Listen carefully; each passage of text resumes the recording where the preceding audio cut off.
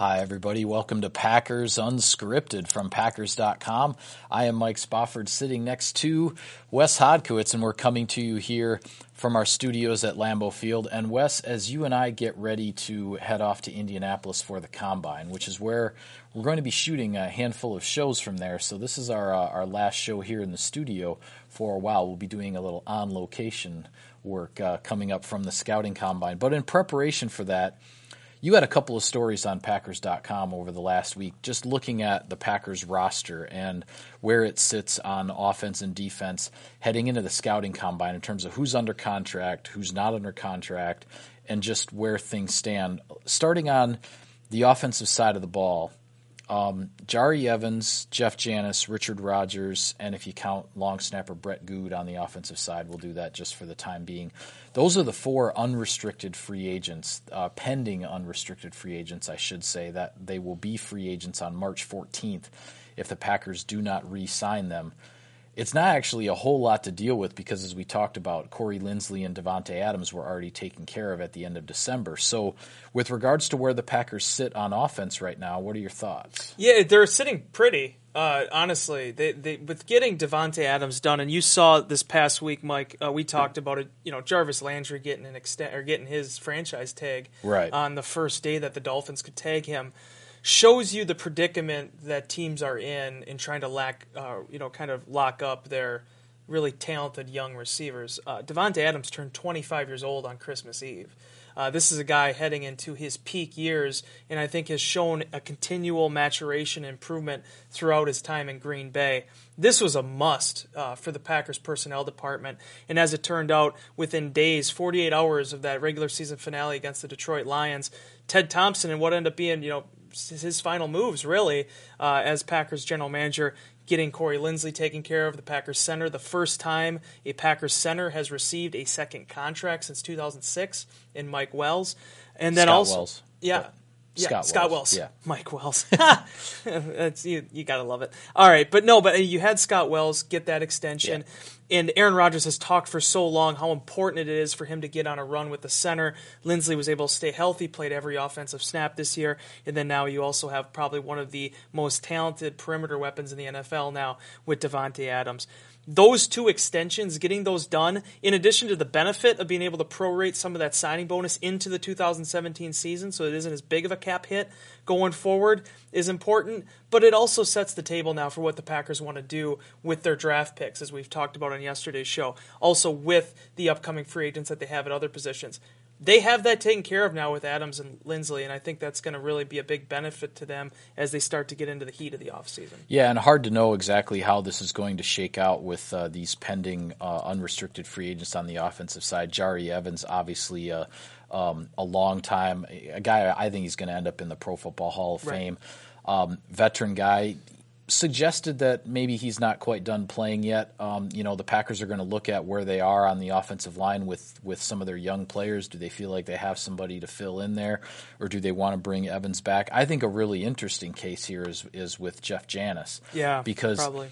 He's a backup receiver who knows the offense, hasn't played a ton of snaps on offense over the last couple of years, but is invaluable on special teams. It's not an accident that the Packers have set franchise net punting records over the last couple of years with different punters. It's because a lot of it is because of Jeff Janis as a gunner forcing fair catches, tackling punt returners who decline the fair catch, right. And then Janis is right there to bring him down, possibly for a loss on a punt return.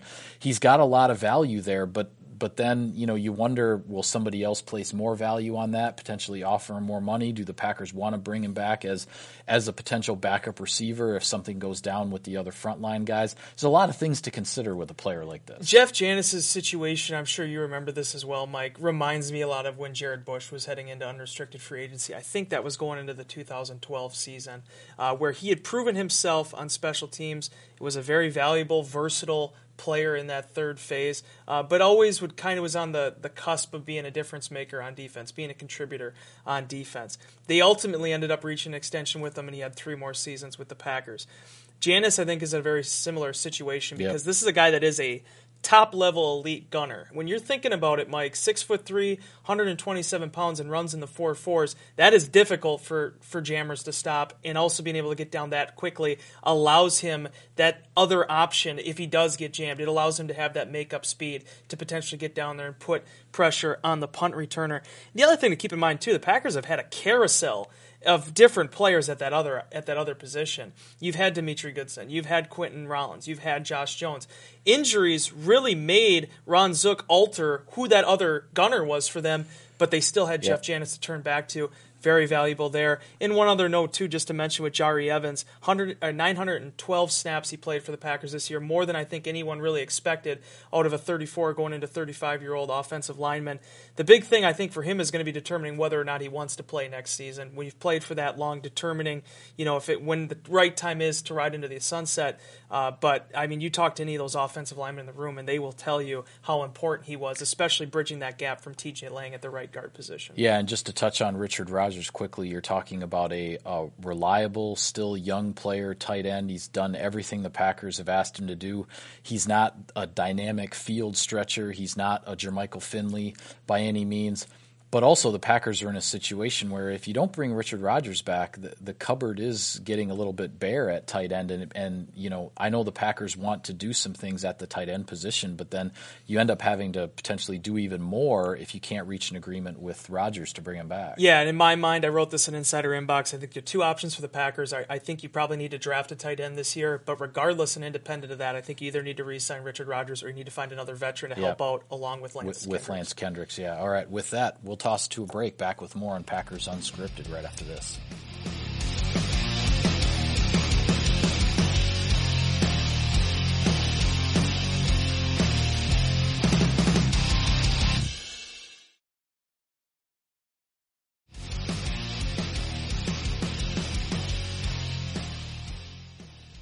Welcome back to Packers Unscripted. Mike Spofford right here. Wes Hodkiewicz all the way over there. Wes, okay, let's take a look at the defensive side of the ball now in terms of the players under contract and those not under contract. Your pending free agents on the defensive side of the ball: safety Morgan Burnett, outside linebacker Ahmad Brooks, cornerbacks Demetri Goodson and Devon House, and also defensive lineman Quentin Dial. Interesting thing with House, obviously, he was a free agent last year, just signed a one-year deal, similar to the Jari Evans situation, right, I guess, there. So he's immediately a pending free agent again. Demetri Goodson, an interesting case, a guy who, has been working his way back from that horrible knee injury from 2016. And then the one who's on the tip of everyone's tongue in terms of certainly the fans we hear from an Insider Inbox, everybody wondering what's going to happen with Morgan Burnett, a guy who's been here since being drafted in the third round in 2010, and now looking at getting a third contract. I don't know how this one's going to work out, Wes, but Morgan Burnett has certainly proven his value, and we'll see what happens. Yeah, unequivocally the Packers' biggest pending free agent that they're going to have to make a decision on, and certainly when you look at the value that the NFL has continued to put on the safety position, to use an old phrase, the price of poker is going up. I mean, it's the way things are now, because you can use safeties, as Morgan Burnett has proven the last two seasons, and I'm sure as his agent will be selling when they head into free agency. Yep. He can play anywhere. He played boundary cornerback. He actually played slot star cornerback for pretty much the last month and a half of the 2017 season. His strong suit at strong safety, and then also that hybrid linebacker role. The Packers gave themselves some options a year ago when they did draft Josh Jones in the second round, but you and I both know so much of what it takes to be efficient and accountable and effective on defense is knowledge of the scheme and knowledge of what you're being asked to do. Morgan Burnett was the epitome of that, a two-time playoff captain during his time in Dom Capers' defense. Now that Mike Pettine comes in, the question that everybody wants to know is whether or not he would have a place in this defense. I think the hybrid linebacker role is there to stay.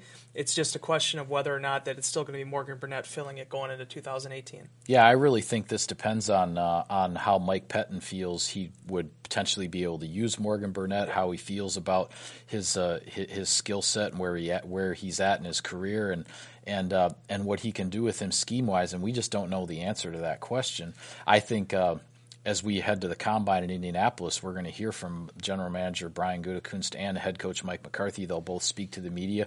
I think this is a question both of them are going to get. What's going on with Morgan Burnett? What are the thoughts there? Are you going to try to bring him back? Is he going to test the waters in free agency and see what else is out there? We've seen some media reports that, Burnett has kind of, seems to have come to peace with it a little bit in terms of, hey, whatever's going to happen is going to happen. He'll let it play out, and I think he's just going to let his agent do the work for him and do what's best for him and his family. Yeah, I had a chance to talk with Morgan at the end of the season during the final locker room, and I remember asking him about just what this process has been like, because you have to recall this is the first time he's entering into free agency.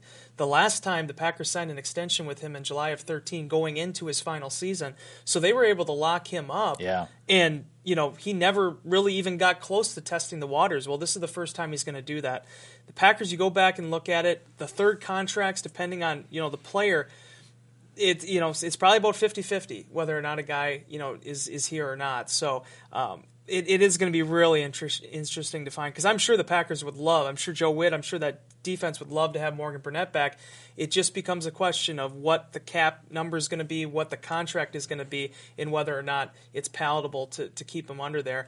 To me, I think probably the biggest no-brainer, I don't even know if that's the right word, but the one that seems academic to me is potentially being able to bring back Quentin Dial. Because of those reasons, he was effective, he did what he was asked to do as a run defender, and the price isn't extravagant. Right. So, but whether or not, who's going to be back, who won't be, those are all decisions way above my pay grade, and that'll be what Brian Gutekunst will have to figure out in his first offseason as GM. Yeah, and one other guy on defense worth mentioning as well. Inside linebacker Joe Thomas is a restricted free agent, so the Packers have to decide here coming up on the start of free agency whether or not to tender him a certain contract offer. You can explain this better than I can as far as the decision that needs to be made. It's actually a tough decision, and it's tough because the way that these contracts are worked now in the post-CBA environment is basically the only players that reach restricted free agency now are undrafted free agents, guys that had 3-year contracts, because every other contract now is 4 years for players that were drafted. Yeah, draft picks get 4 years. If they're on their original contract. So Joe Thomas, a former UFA in 2014, I don't know the exact number on the first right of refusal tender. You have 3 tenders you can use. A first-round tender, so that if he signs elsewhere, you get a first-round pick. A second-round tender, signs somewhere else, you get a second-round pick. Or the original round, which is now turned into the first right of refusal because these guys weren't drafted, these guys so you are don't undrafted, get anything. Right. I remember my favorite story of this is Jamari Lattimore. This was a 2014, I believe. I was talking to his agent leading up to this. They were fully convinced he wasn't going to get tagged. They're getting ready for him to go into free agency, and then lo and behold, he did get tagged. He ended up getting the tender. So this is sometimes a decision that goes right up to the wire, but the way that works then is if you give them the restricted tender, you basically pay them whatever that ends up being, $2 million, however that works out this year, and then that's the contract they play on for one more season before becoming an unrestricted. Yeah, free then agent. they become an unrestricted free agent after playing that one more year. So with that, we're going to toss it to a break. Back with more on Packers Unscripted right after this.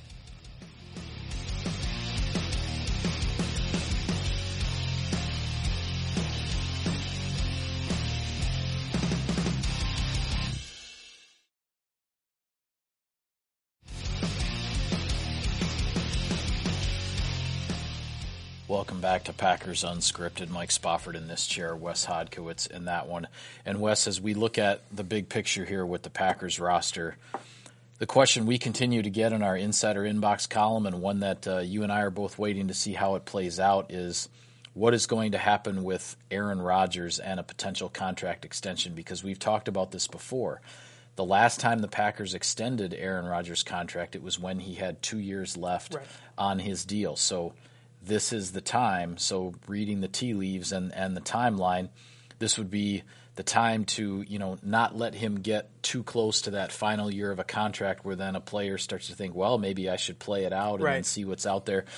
Your franchise quarterback, if you don't want him to go anywhere, you take care of him when there's enough time left on his deal, so you make it worth his while to sort of shut down that possibility of looking at what's out there on the market. And boy, with what's going on in the quarterback world, Jimmy Garoppolo's new contract, what could happen with Kirk Cousins and his contract as the top guy out there in free agency, this could get really interesting here for Green Bay. I think it's inevitable that this is the way the league is going to go because it is a quarterback-driven league, Mike. We say it time and time again, and I think you're starting to see that be reflected with how much the salary cap has jumped. I was talking to you about this before the show, the fact that I believe the projected estimated salary cap for 2018 is going to be $178 million. My first year when I came on the beat in 2012, it was $120 million, and it's basically jumped anywhere from $10 to $15 million per season since then, which is a good thing, more money for the players. But it also, I think, puts it even more emphasis on the quarterback position. I think we're entering a league where it's not going to be uncommon to see a quarterback making over $30 million per season. But there also is a difference there, as you just alluded to, in terms of guys that you have that you can control and guys that are entering into unrestricted free agency. Blake Bortles, as we said yesterday, the reason why the Jaguars were able to be a little bit more flexible with that contract is the fact that they did pick up his fifth-year option, and they were able to leverage that in terms of spreading out that signing bonus. Whoever signs Kirk Cousins will not have that benefit. The 49ers did not have that benefit with Jimmy Garoppolo, but they'd also been one of the league's biggest, in terms of cap space, one of the least spenders after that fire sale they've had the last couple of years. So they had the room to absorb it. The team that does it with Kirk Cousins is going to be very interesting, though. From the Packers' perspective, have been really smart with how they've handled their cap. You've never really had to see them cut anybody just for cap casualty purposes. Right. And now I'm sure once the day comes, whether that's this offseason, whenever that comes, ultimately they're going to get this thing done. It's just a matter of when. Yeah, and you see these stories that are out there, and again, you don't know what exactly is the truth or not, but I saw a story last week, I believe it was the Jets, somebody reporting that somebody from the Jets saying they will pay whatever it takes to sign Kirk Cousins because that's the guy they want as their new quarterback. Now, whether that's true or not, I set that aside. But with what's going on with Kirk Cousins, I mean, if you're Aaron Rodgers and the Packers are going to look at extending you here with 2 years left on your deal, with Kirk Cousins out there in free agency, hey, from Rodgers' point of view, there's no rush. I have to believe that he's going to see what type of contract Kirk Cousins gets before he agrees to an extension because, the Garoppolo deal is out there. But then other quarterbacks are probably going to be a year or two down the road before their deals get redone. I mean, Matthew Stafford not that long ago had his deal redone. So those are the ones that Aaron Rodgers and his agent can base things off of because they know that, well, basically he ranks higher than anybody else who's gotten a deal to this point. So for Aaron Rodgers I know Packer fans getting a little worried or impatient or whatever the case might be, but he's not going to sign anything until Kirk Cousins gets his deal. Yeah, and I remember this too in 2013. It was a very similar sentiment with that contract coming up and how much he was playing below league average at that point. The Packers took care of him. He was the highest paid quarterback at that time. We'll see how all this shuffles out again. On top of Cousins, the other two things that really factor in, I think, are going to be interesting to watch this offseason is what happens with Drew Brees, what is the contract that the New Orleans Saints give him, and then also, I don't know if you saw that, Mike, but A.J. McCarron's an unrestricted free agent now. He won that appeal with the Cincinnati Bengals. If I'm A.J. McCarron, I'm waiting to see what that contract is for Kirk Cousins, which teams lose out on them, and potentially get paid there too, because he's going to be an attractive one as well. Yeah, that may be how he finds his landing spot eventually. But with that, we'll toss it to a break. Back with more on Packers Unscripted right after this.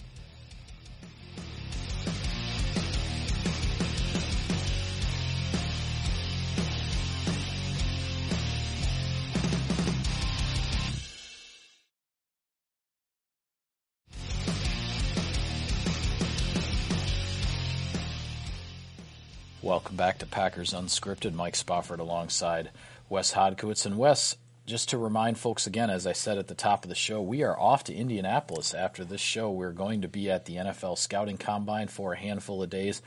We'll have a ton of coverage from there. We'll have unscripted shows. We'll have stories on Packers.com. We'll have videos. Larry McCarron will be with us, so we'll see what sorts of work we can do with him. We'll be hearing from Mike McCarthy, Brian Gutekunst, all these hundreds of prospects.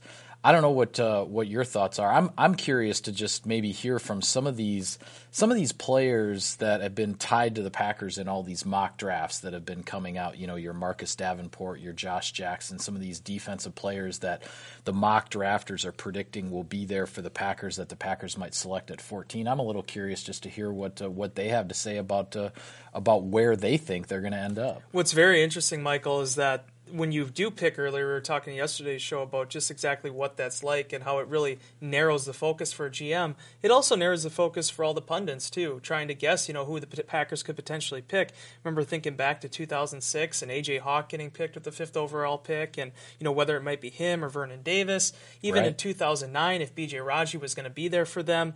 Well, now we're going to have a chance to see and get a chance what some of these guys are like and get a feel for them.